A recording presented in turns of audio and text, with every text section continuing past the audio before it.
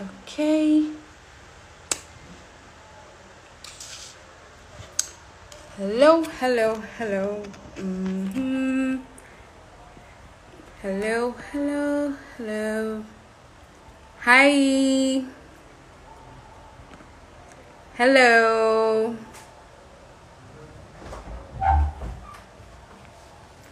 Hi.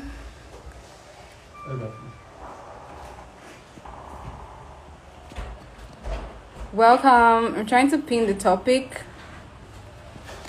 Yay. Okay, so I am now going to bring Akan up.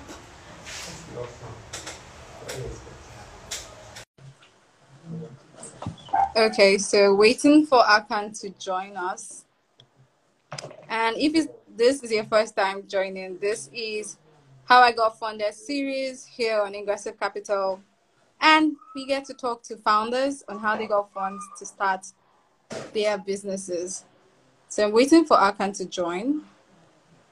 But in the meantime, you can probably drop questions if you have any questions for him. We'll be talking about how he got funds to start his business. And my name is Jessica, just in case. Okay, I'm still waiting for Akan to join. Not sure what's happening.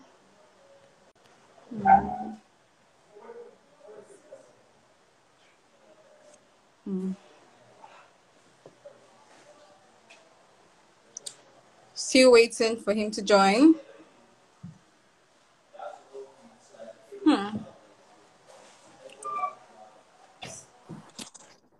Okay, and here he is. Awesome. Yay. Can you hear How me? you doing? Yes, I can hear you loud and clear. Great. So how are you? I'm doing pretty well. It's just a regular work Friday here. Mhm.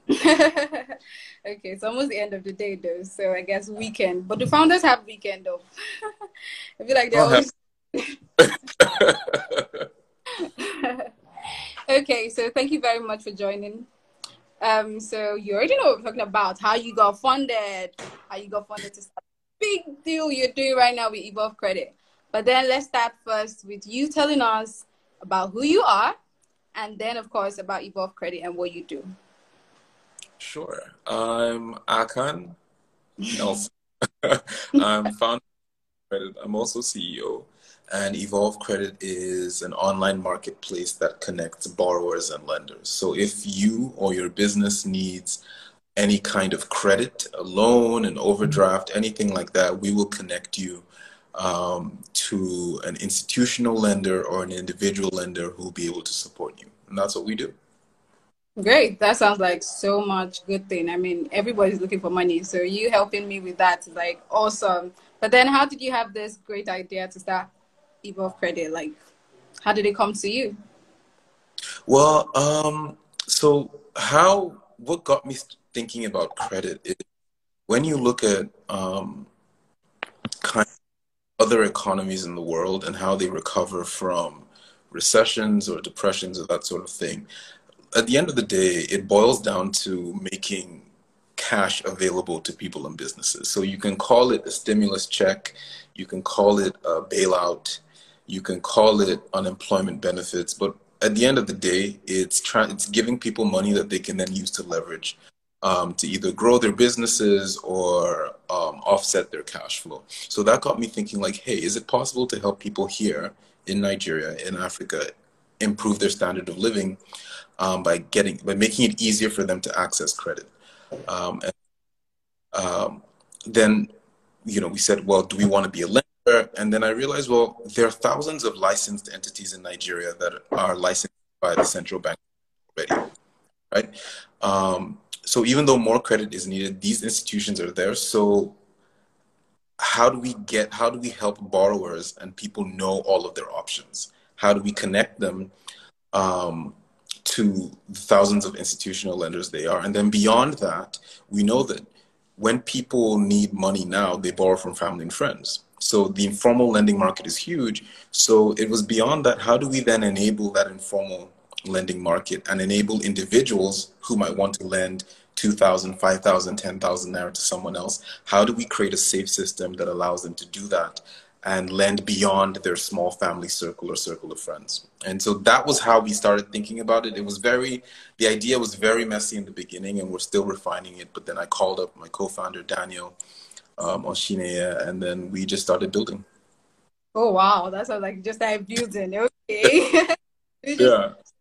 I mean, you had this amazing idea, but I can definitely think of someone who wants to start a business and is scared, most especially scared of funds. How am I going to get money to get this running? Because, I mean, you have this big idea, but then how do you get it out there? I mean, you need marketing, you need a team. So you needed money to do all of that. So how did you conquer the fear of funds for your business?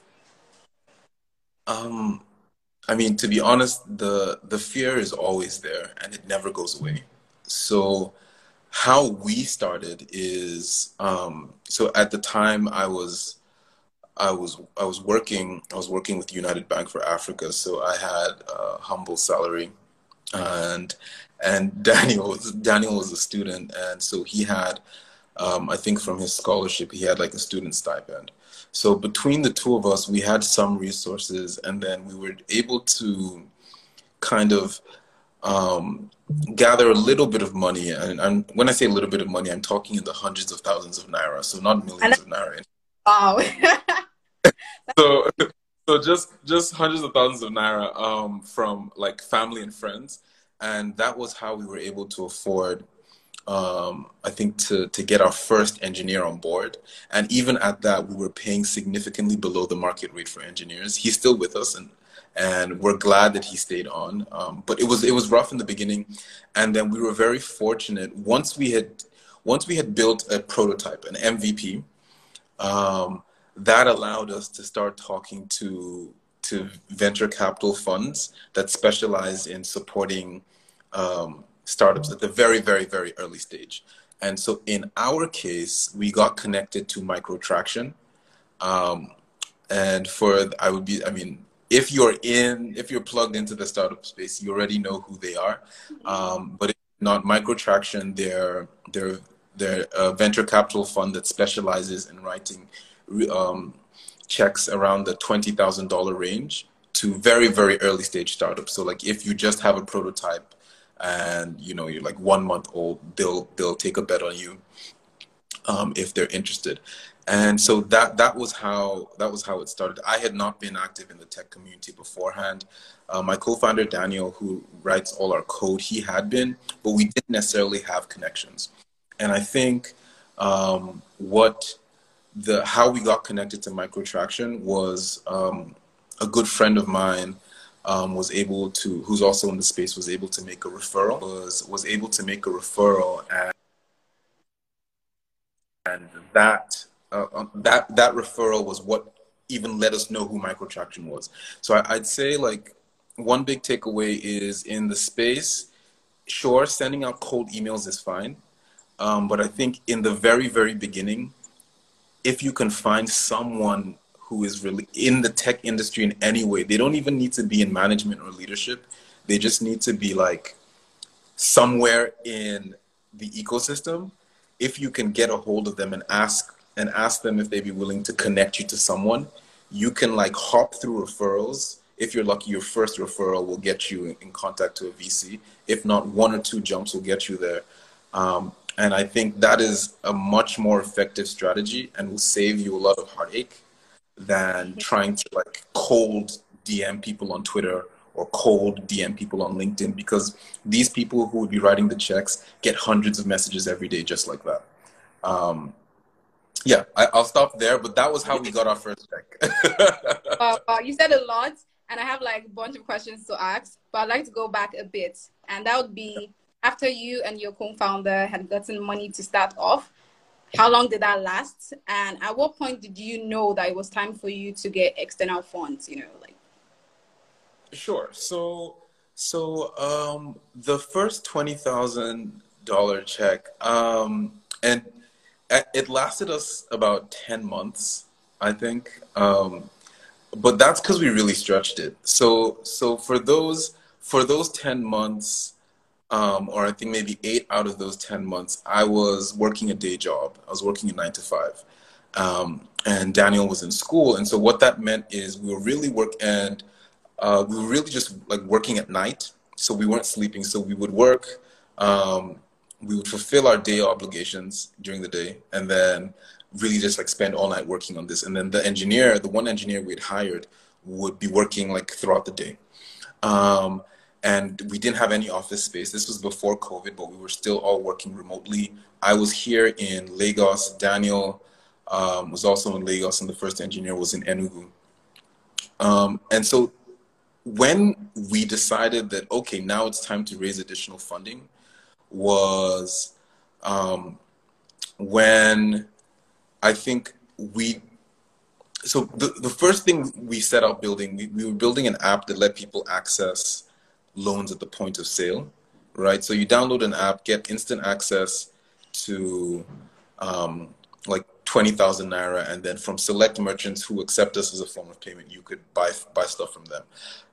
That was what we started it with, but there were some issues there, and I think we decided that we needed to raise more funds when we had a clear sense that, okay, this isn't working what we're doing now, but over the last 9 months, we've learned A, B, and C, right?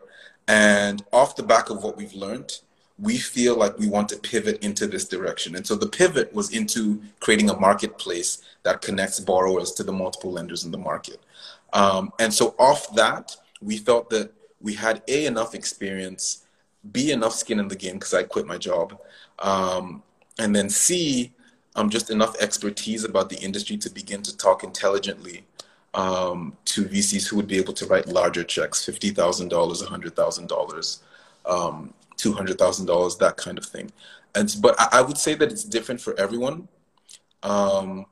So you want to really, my recommendation would be raise a little bit of money first.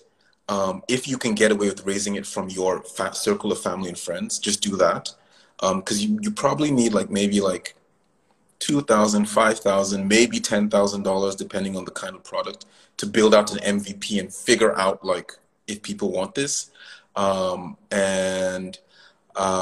Once you have a sense of what you want to do, then I think you can now begin to talk to VCs and try to raise more funding. But it's really different for everyone. I know startups in the ecosystem who, within 3 months of existence, they'd raised $500,000, for example, because they got validation from the market very, very, very early. So I'd say it depends, but that was how we did it.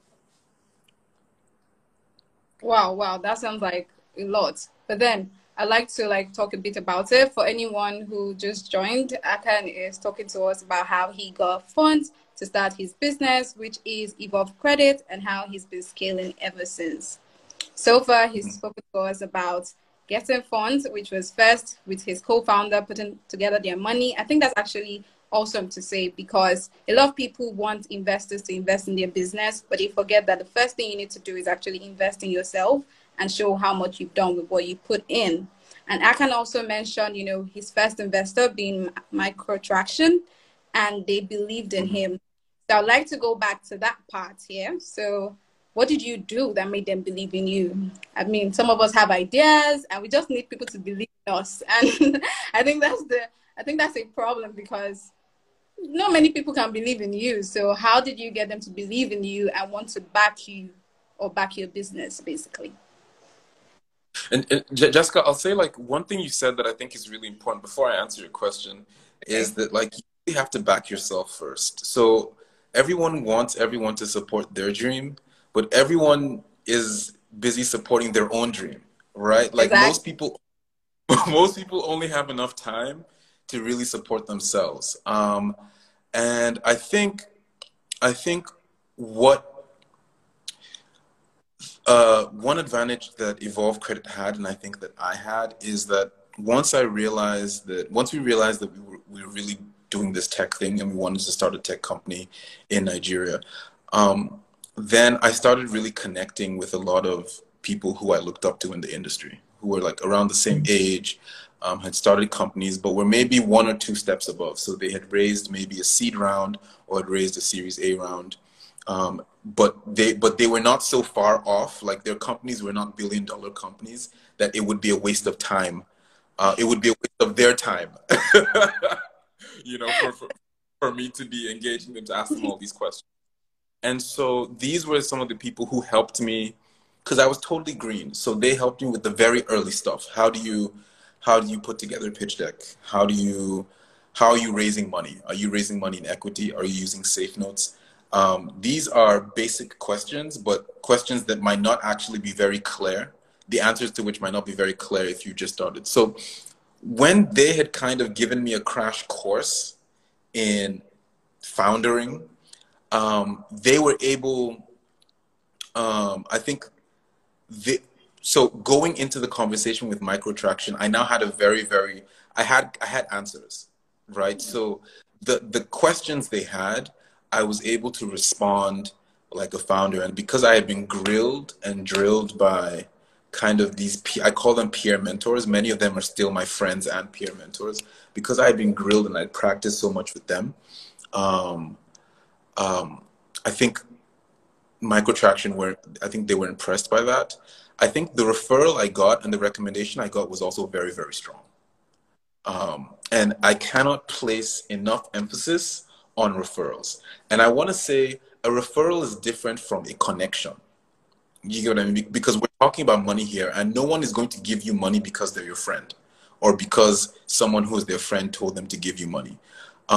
But a really strong referral or a really strong recommendation at that very early stage sounds like this. It'll sound like, hey, Jessica's working on something really cool. I don't know if what she's working on is going to work, but Jessica I think she's very smart and really persistent and tenacious, and whatever she works on is going to work out in the end. So please at least hear her out. That is an extremely strong recommendation. And that's usually what a recommendation or a referral will sound like. And I think I got one or two of those. The first connection we got to Microtraction, they actually didn't respond, I think. And so it was on the back of the second referral that they then had the meeting. So I think that was the second thing. So the first was that that we were very well prepared. The second, well prepared, practiced, and we had a prototype. The second was that we got strong referral. And then I think the third was there was later that we were willing to be scrappy and gritty. So the first call with Microtraction, I was in the, well, now I guess I could talk about it, but I was at work, right? It was in the middle of the day. I literally snuck out of the meeting I was in into like a tiny room I could find, and took the call there. And I explained, hey, I have 20 minutes for this call. So let's power through. And I think something about that is really inspiring, at least for me, when you see someone else who's against all obstacles, against like the challenges in their environment, is willing to push forward. So I think they were inspired by that. But by no means was it like clean and easy, and it was very messy. It was very messy and it was unclear. But it took, I think there was a first pitch and then the second pitch with the wider Microtraction team. And then they decided to come in. Amazing, amazing stuff. I've learned a lot. I'm not a founder, but I have learned so much from listening to you talk about referrals, talk about, backing yourself up, talk about, learning from your mates. You don't have to wait until you get to the big guys to get mentored. There are people who are on your level that know more and they can actually help you. Thank you very much for sharing that. Now let's go back to the funds. Now you have Microtraction, but is Microtraction the only one backing you or backing the business? Of course not. So I think, okay. So we raised for Microtraction, and then when we were really sure about what we wanted to do, we started our pre-seed round, I think around May, and we have a host of brilliant investors who came on board. Ingressive Capital, of which is Ingressive, who's setting up this interview. So I'll list out the people who came on board, and then I think it might be helpful to maybe talk about why we picked these VCs and why I think us, because we didn't say yes to everyone who offered us money. In fact, I think it's useful to note that So we went in, so we ended up raising $300,000 pre-seed, but our original plan was just to raise 200,000. And one of the first investors we spoke to, we can't name, of course, they offered us the entire round, right? They offered us the entire round, and we had to decline because the terms didn't make sense to us at the time. So at the very early stage, no one should be asking you for a board seat. All right. And this is not financial advice. This is just my opinion, right? But a board seat, or they want to give you the money, but then they're saying they'll give you in tranches based on milestones. No, you believe in me or you don't. You want to back my team and I, or you don't. It's like telling someone, oh, I love you, but I only love you after you finish that university degree, right? Or I only love you after, you start making X amount of money. No, it's, I'm investing in you and here's the check. Or if it's going to come in different amounts, then it shouldn't be conditional. It should just be, oh, the nature of how our money is set up is coming from different countries or whatever. And so it has to come in different amounts. But so we declined that. But eventually, we were very fortunate to have who, in my opinion, are some of the best VCs on the continent. So Ingressive Capital, Future Africa, Samurai Incubate, they're a Japanese firm. And then there was Magic VC and Berrywood Capital. Anyone who's interested in any of these VCs, I'd let you Google them maybe, and then you can see who's behind them. They're usually associated to some, I think, really excellent players in the industry who have built companies themselves. And so that was one of the first things we were looking for. Is being a founder is incredibly difficult. It's really tasking. Physically, because you're not sleeping a lot, not eating very well, but also mentally and emotionally, because you're getting no's every day, you're getting rejections every day. The wins are super high, right? And the lows are super low. And so even within one day, you can be like really up and really down, right? And it was really important to me that the people who would be investing their money in me, hoping that I multiplied it by 100 or 1,000, that they had done something similar in the past. Yeah. And so understood what I was going through, because there's a way you talk to people when you understand what they've gone through. So Ingressive Capital, for example, I think had people who had seen a lot, had worked with. So Ingressive Capital had worked with founders who I really respected, and those founders had assured me that, okay, this team is ethical and has empathy, and they'll treat you well. Future Africa, everyone knows Iye Boyejay and the work he did, Mandela and Flutterwave, and so that one was clear to me. It was like, okay, this guy gets it. He's still building. He'd be hard, but cut me some slack. And then Samurai Incubate, Rena Yoneyama, who's the analyst there, they had lots of experience working with Japanese startups. And I think just the startup culture in Japan in general, the business scene there, is it's more focused on kind of learning from mistakes, as opposed to hitting the home run the first time around. And so that also gave me some comfort. So that was the first thing I looked for. These people who are investing in me, have they operated a business before? And if they've operated a business, have they operated a startup before? Right? So I looked for that. I also really talked around. So I would say, if you're trying to raise money, talk. When you're talking to a VC, go to their website, look at their portfolio, try to get an introduction to any of the founders there in the portfolio companies, and talk to them. Founders talk to themselves a lot, and you can trust what another founder says. I had founders who were on the portfolio of a particular company that we were talking to who told me, don't take money from these people. Right? Or I mean, they said something to the effect of, don't take an investment from this firm unless you really have to, right? Unless you're really in a fix. So talk to other founders. Definitely don't go in blind. talk to other founders also so that you can get a sense of what kind of deals that firm does. So you can know whether the firm is giving you kind of like a fair deal or whether they're treating you really well, because that can also be a really good sign. It means they really want to work with you, or whether they're treating you really poorly, which means that you should probably negotiate a bit of a fairer deal. Yeah, but I think for me, those are the two things I looked for. I looked for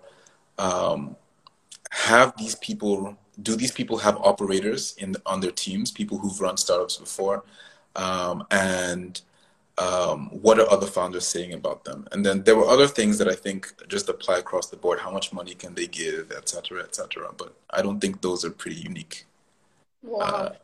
I mean, from hearing you talk, it's obvious that you did loads of research, and everyone who's back, like, they're lucky to be on your team, you know, because you did the research and you decided, okay, I want you coming in, you know, and I'm like, well done. That's really amazing. But then I noticed that you mentioned some really, really big companies, talk about Ingressive Capital, talk about Future Africa, you know, all these guys. I'm like, woohoo, you did work, you know. And so I want to know, does it mean your first, after your after bootstrapping with your founder, your co-founder, the next was straight to VC fund? There was no angel investor at any point, no family and friend. It was just VC immediately. You know, people usually say it's hard to get VC funds, and there I am seeing you from your money to VC money. Is that it, or did I miss a part there? So, you know, I can't remember what it's called, but it's the bias that once you've accomplished something, there's a tendency to feel like it's easy, or to underestimate the difficulty that went into it at the time. So yes, Evolve Credit, we went directly from bootstrapping to raising VC funds. But one thing I think to contextualize things a bit more is, so after we raised the first check from Microtraction, which is a $20,000 check, technically for because that check came very early, right? So technically for about 8 or 7 months, I was trying to raise, but couldn't, right? And in that 7 to 8 month period, I probably got between maybe something like 50 or 100 no's, because I was doing about a pitch every other day, right? And it was only when there was, and when it happens, there was a shift in the team where all of a sudden we were like, oh, we need to pivot, because we now understand a lot of things about how the market works and where there's the real opportunity to add value. That then I think there was like a 3-week period where all of these investors I've listed kind of committed to come in, right? So I like to say that when it comes to raising money, especially if it's your first time, it'll happen very, very slowly for a long period, and then all at once in like a 2-week, 3-week, 1 month period. Because what tends to happen is, once you're able to get one strong commitment on board, especially if they wire the funds in, so you've received it, then so psychologically you're uplifted, and then you're then able to go to the next VC calm, right? And say that, like, see, I've already received this. I've already received investment, right? And we're looking to bring on more investors, and it's human psychology. So when you know that someone else has backed someone else and committed, especially if you respect that firm, then it's easier to then to take the deal a little bit more seriously. So I think that there was definitely, with us, there was definitely a bit of a domino effect. We had worked very hard to it and deserved all the support we received. But I think that there was also, right, I see someone here in the comments said FOMO. And I think that happens a lot. And I would say, but to talk about that a little bit, I think FOMO gets a bad rep. I think when it comes to receiving funds, what FOMO really is it's signaling. It's saying that, like, my business is on the upswing, right? And if you want to get in at a price that you can afford, or a value in when it comes to investors at a valuation you can afford, now is the best time, because later on that valuation isn't going to be possible. So, and that happened with us too. So there were investors who we started speaking to at the beginning of our round who waited until the end of the round, and they got a higher valuation than the first one we had started speaking to them about. And I think what's really interesting is, in general, and that's why this is a really exciting period in tech, is because of the recent activity that's been happening with the Paystack acquisition, and then the Flutterwave billion-dollar valuation, and then a lot of other raises that have been happening. Right now, African fintech, specifically West African fintech, specifically fintech in Nigeria, but technology, the tech industry in general, but a lot of the activity has been in fintech, is really hot right now. And a lot of African investors, but now also global investors, are really, really looking into the ecosystem to look for opportunities. And so I definitely say that, like, if you are starting something up and thinking of, is this a good time to raise? It's a great time to raise. And I would say 2021 in general, this whole year, is an excellent time, especially because of the COVID restrictions. You have an opportunity to raise funds remotely and over Zoom, and that's something that wouldn't have been. A lot of VCs weren't really open to that before. They want to meet you in person, but now the rounds can get raised faster. So I definitely recommend it. Wow, Akan is dropping so much gems, and I feel like people in the comments probably ask questions. And so this is where I say, just in case you have any questions for Akan, please feel free to use the comment box, to drop your questions, and he would definitely answer them. So now I'm going to ask about documents, because I'm sure that for you to have gotten funds from all these VCs, what documents did you have? You had to show something. You had to have done some work. So what exactly did you have to show? What did you have, your pitch deck, or was in your pitch deck? Just if, I know you can say everything, but give us like some tips and things that you had to, your T's that you had to cross, the I's that you had to dot, and all of that in terms of your documents. Sure. So I'd say I'll work in sequence, right? The first thing is, unless you're a second-time founder, and when I say second time, unless you've done something in the past that is so amazing, and it could have failed, but the point is, unless you have a track record in the past, you really want your business to exist legally. So you want it to be registered, at least in Nigeria, right?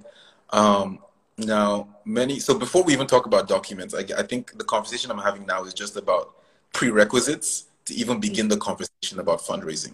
Yes. Otherwise, what will happen is, when you start talking to VCs, they'll be really interested. Then they'll ask you, do you have this, and this? You'll say no. Then they'll say, bring it back. And by the time you come back, the money that they wanted to deploy into you, they might have deployed it somewhere. Right. So you want to make sure you're registered. You're incorporated in Nigeria. Now, this is not legal advice or financial advice. Talk to an actual lawyer or talk to other founders. Decide what you want to do. But my sense and my understanding is that many VCs, because their funds are not housed in Africa, in bank accounts on the African continent, their funds are usually housed in Europe or in the United States. They, for practical reasons, like to be able to transfer the funds into an American bank account, or into a bank account in Europe, in the UK or something, right? So everyone doesn't do it, and I know there's been controversy about this kind of like on Twitter, but you might want to strongly consider registering a US Delaware corporation, right? And then talking to a lawyer about how to make that practical for your business. But we legally we're a registered entity in the United States as well, and we were able to set up a US bank account. There's a startup called Mercury, right? Just Google Mercury startup banking. They don't, and like, you can open a bank account from them remotely from Nigeria without having to travel to the US.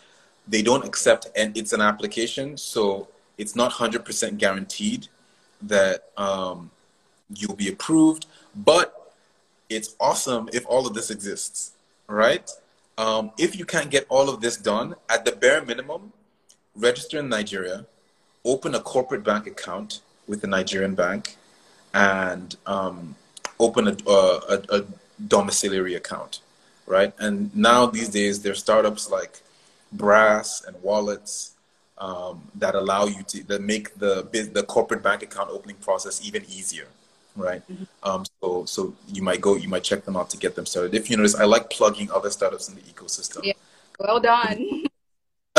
But yeah, so once all of that is out of the way, then to pitch, I would say that there are really like two documents you need. And it helps to have both, just so you can provide whatever the investor needs. So the first is a pitch deck, right? Pitch deck, it can be like 5 slides, right? You know, kind of what problem you're solving, what your solution is, maybe 1 or 2 slides that explains how it works. Then you can talk about what the business model is if it isn't self-evident, and then maybe say something about like your customer acquisition strategy or your plan to expand, something like that.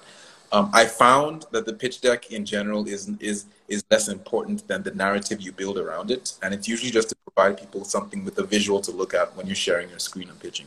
The second thing you want to provide is, you can call it an executive summary, you can call it a memo, you can call it a one-pager.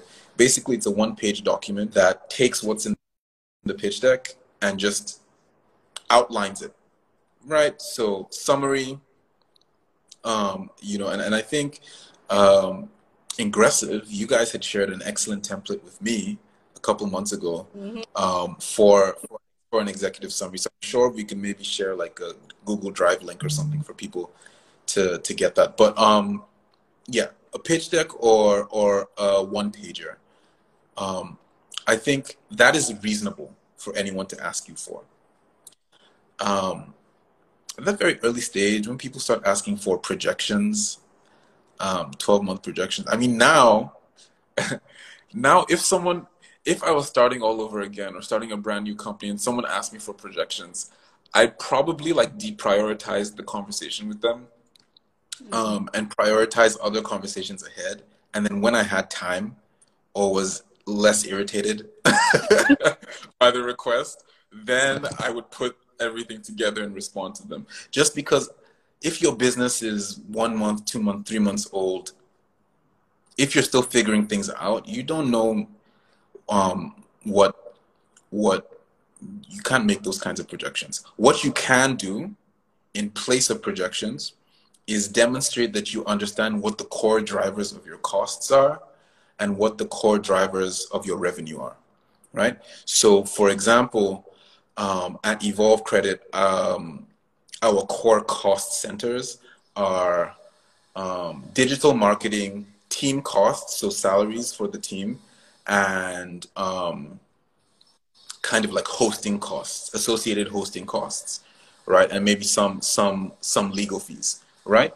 Now, if you're putting together a projection, a shell projection, don't think too hard about it like, oh, this thing needs to be accurate. Just say, okay, these are my main cost centers, put them in the cost part. Then your main revenue drivers, depending on what your business are, your main revenue drivers, let's say it's like a standard subscription business. It might be something like number of clicks to website would be the top line. Then the second line would be number of subscriptions.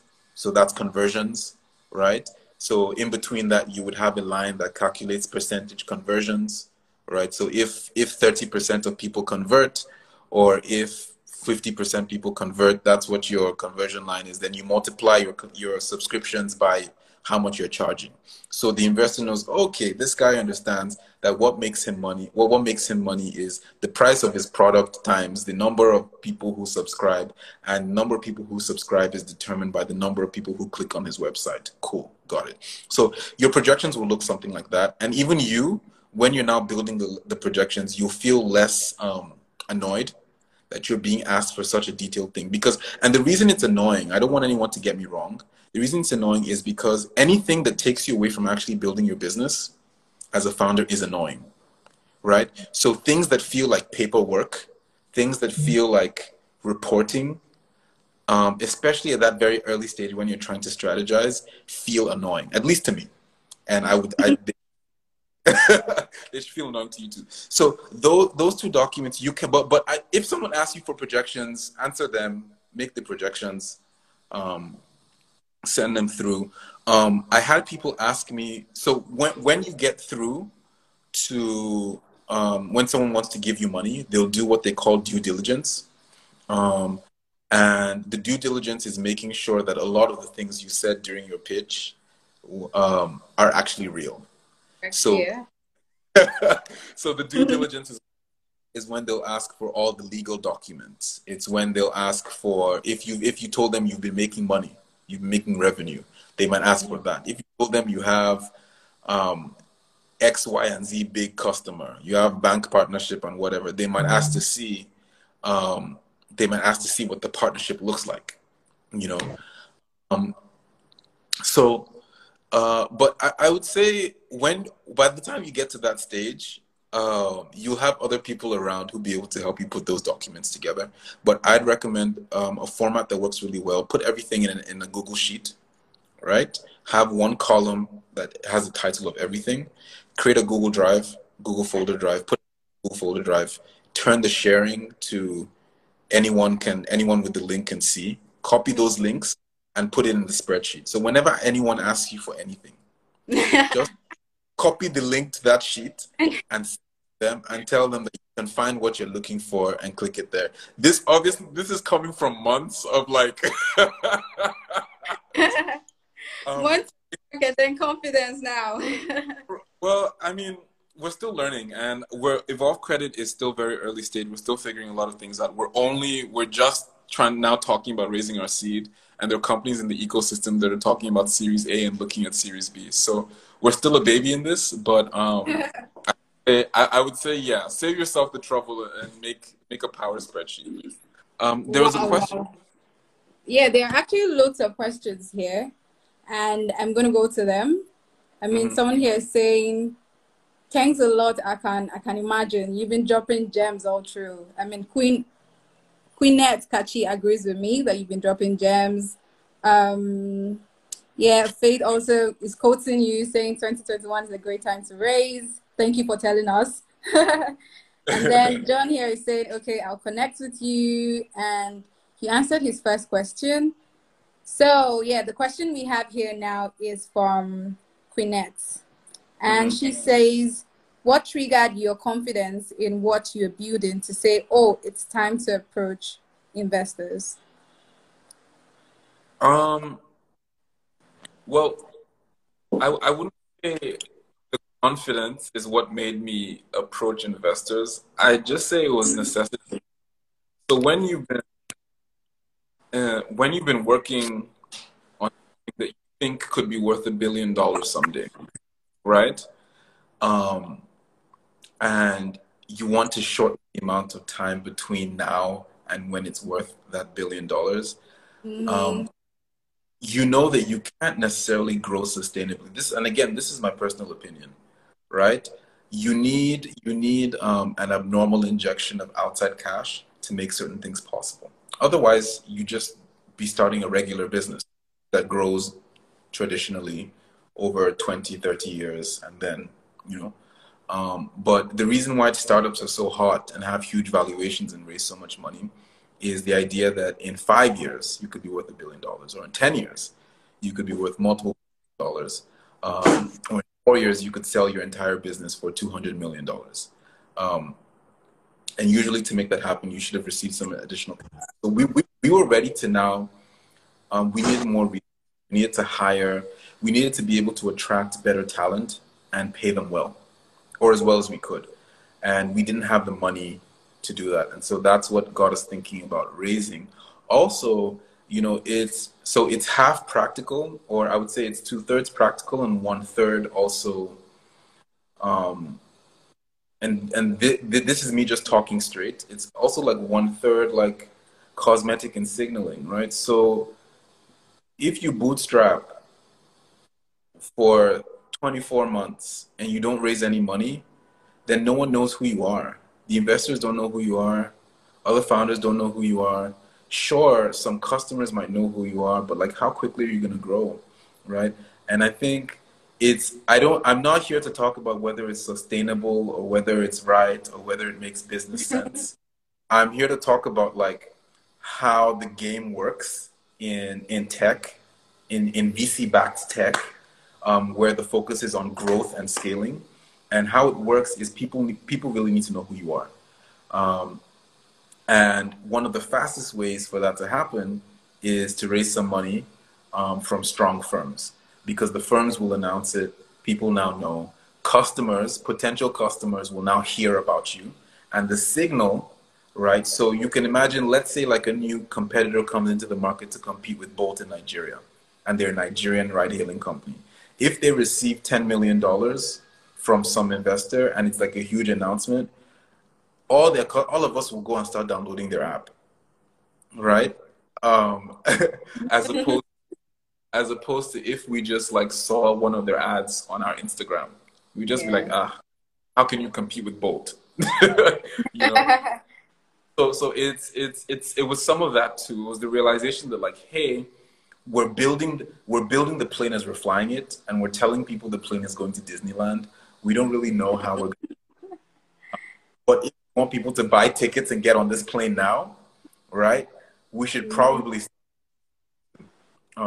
That said, you know, again, there's nuance and there's subtlety and there's detail, and you really need to look at your own situation and make the best decision for where we are bullish on the VC-backed route, right? That's the fastest way to scale. Is to make available and to raise. But you might have a cash cow business that's just making loads of money from day one, right? In which case, raising money should be a purely you should just gun for like the biggest investors, just to get some stamps on your back and pump up your, and you know, like get some external validation from people outside your business. Yeah, thank you very much. You have, I can't stop saying it, it's gems upon gems and so much learning to do from you. And I think you just talked about a very important thing, which is one important factor of having VCs backing you, which is actually the fact that it gives your business some morale and some kind of publicity. You know, when the Future Africa and Ingressive Capital, people want to know more. What did he do different? What is he doing? You know, and it brings more eyes to your business. And I'm sure that they also help you with networking and all this good stuff, help you even advance to the next stage. But then let me pick two more questions from the comments. I can see lots of questions because Akan has been dropping gems and people want to know more. So I'm going to take two more questions because it's been 1 hour. Wow. Thank you very much, Akan. Thank you very much. So this question is from Faith. Does your company...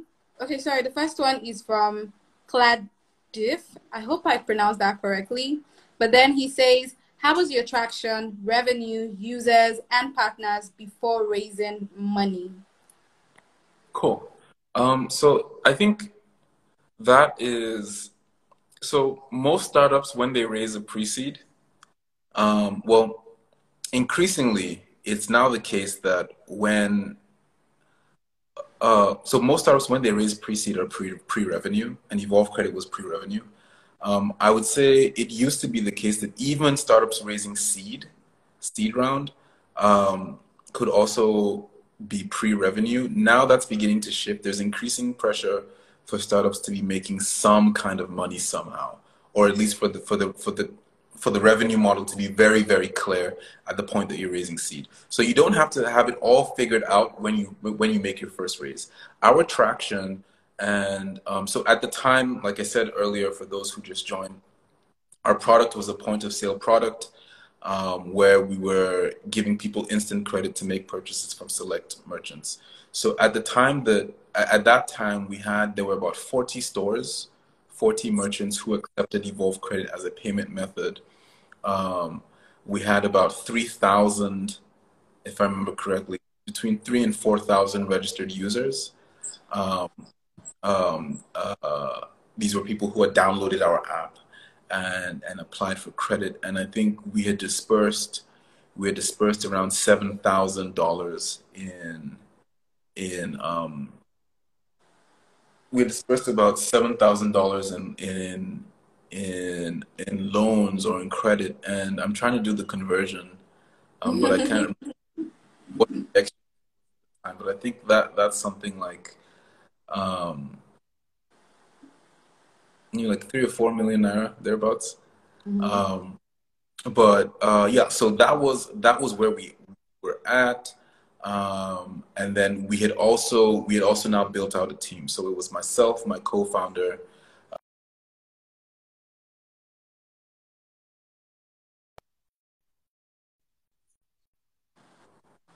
and Jessica. Are you still there? You Yes, are. I'm still here. Yeah, and so I would say that our traction was if I were to rate us on a scale of on a 10-point scale, I would say our traction was somewhere between maybe a 6 and a 7. So it wasn't great. However, what we raised on was the learnings. And so at that very early stage, especially if you're trying to do something new and something really innovative and potentially disruptive, right? Um, no one is really, at least in my experience, no one is really expecting you to have everything figured out, but they're interested to see, like, well, how much could you get figured out, right? How many users could you attract to use your service? What kinds of partnerships were you able to get? Were you able to make any money? If yes, awesome, right? How much? But mostly they want to understand, what have you learned that is going to help you be successful moving forward, right? And if the answer to that question is not really clear, or if the feeling is that this team still has too much to learn, then Mm, it'll be difficult to raise, right? mm, But if the thing is, this team at this point has learned enough and has made enough mistakes and understands enough for them to properly utilize um, a couple $100,000 to get to the next level and figure things out, then absolutely they'd be willing to make a bet. And I think that some of the very, very early investors we spoke to who passed on us passed because they felt that we weren't quite ready. We didn't quite have enough traction. That said, um, to give you context also, I know teams who have raised hundreds of thousands of dollars off like 2 weeks worth of work, with no pitch deck. You know what I mean? So I think mm. focus focus less on, oh, I need numbers and traction to impress investors. Don't build for investors. If you build for investors, um, then I think you're optimizing for the wrong thing. Instead, focus on building for your customers and adding value to them, right? If you build for them and focus on traction for them and features for them, you will succeed, get the traction, and attract the investors. Um, and then Wow. there's here There could be some talking more about. questions, but we're just gonna take one last one because it's been an hour, and I feel like we can keep going and going because I kind of feel like a well of knowledge right now. So, guys, you can follow him on Instagram at Akan Nelson and his company Evolve Credit. I'm correct, right? That's At your Evolve. handle. Okay, then. So follow him, reach out to him to have more answers. So just the last question here is, does your company valuation matter when trying to raise funds? That's from Faith. Um, so the short answer is yes, it does matter. Um, I think it matters more for African founders, I would say.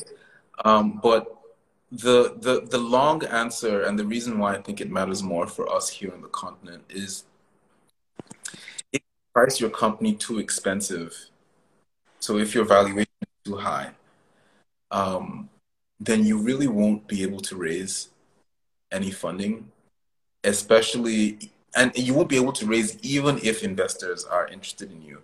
Because don't forget that the venture capital is also its own kind of business, and they have their own business models. And these business models might say that a fund might say, we don't invest in deals where the valuation is more than $5 million at the time that we're coming in. because we are targeting 5% of every company we invest in, right? And so so they might say we write $200,000 checks, and because we write $200,000 checks, we are targeting companies that are valued at around $2 million because we want to convert at somewhere around 10%, right? Because Yeah. we expect, so you don't want to price yourself out of the range of certain investors. That said, I mean, there's the kind of numbers and the kind of traction and the kind of revenue you would have, even at that very early stage, that then you just say, this is our valuation. Right? And I think it depends on, so there's the efficient market. The VCs will decide what you're worth anyway, because the ones who do disperse money to you will disperse it at a particular valuation. However, you are allowed to say this valuation is too low, right? Valuation is typically, so how do you calculate your valuation? Look at other companies doing similar things and what they were valued at when they were at your stage. So look at other African companies who are similar. They might not even be similar, but just other African tech companies. And if you're friends with any of the founders and they're willing to share, ask them what they were valued at their different stages. That should give you a ballpark of what's possible. I remember our first check at our seed stage, at our pre stage. I wanted to raise it at a particular valuation, and when I spoke to one of my peer advisors about it, he said, "No way, that's not going to fly. It's impossible to." We ended up raising it 2 times that initial valuation that I was talking to him about, right? But the point is, the deals that he had seen, right, and the perspective and context he had, that was way too high, So it really, I think I would say it really depends. But you calculate valuation. If you're revenue generating, you can 10x your revenue, but that'll usually give you a number that's too low in the very beginning, because at the very beginning, all of these calculations the models don't work, right?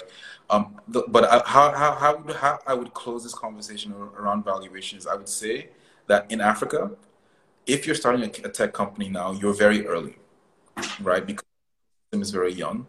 And so you'll probably be undervaluing your company anyway, right? So I'd say just give anyone like 20% of your business, right? But do be willing to sacrifice, a couple $100,000 off the top of your valuation to get the investors in, pave the way for others coming in behind you, and know that, look, if your business is going to be one of the next African unicorns, it's not going to matter at that size anyway, right? Like, fundamentally, at the end of the day, if your company's worth $1 billion and you're exiting, the difference between 0.5 or 1% or 2%, it would be a lot in monetary terms, but a smaller amount of a really massive pie that was possible because of those initial investment funds is much better than a big amount of an imaginary pie, right? Because no one's valuation, or a pie that doesn't even exist because your business, because you weren't able to get external support. Yeah, but like I said, this is not legal advice or financial advice. I like to talk in ways that I would have liked people to talk to me when I was first starting out. And so that's how I talk.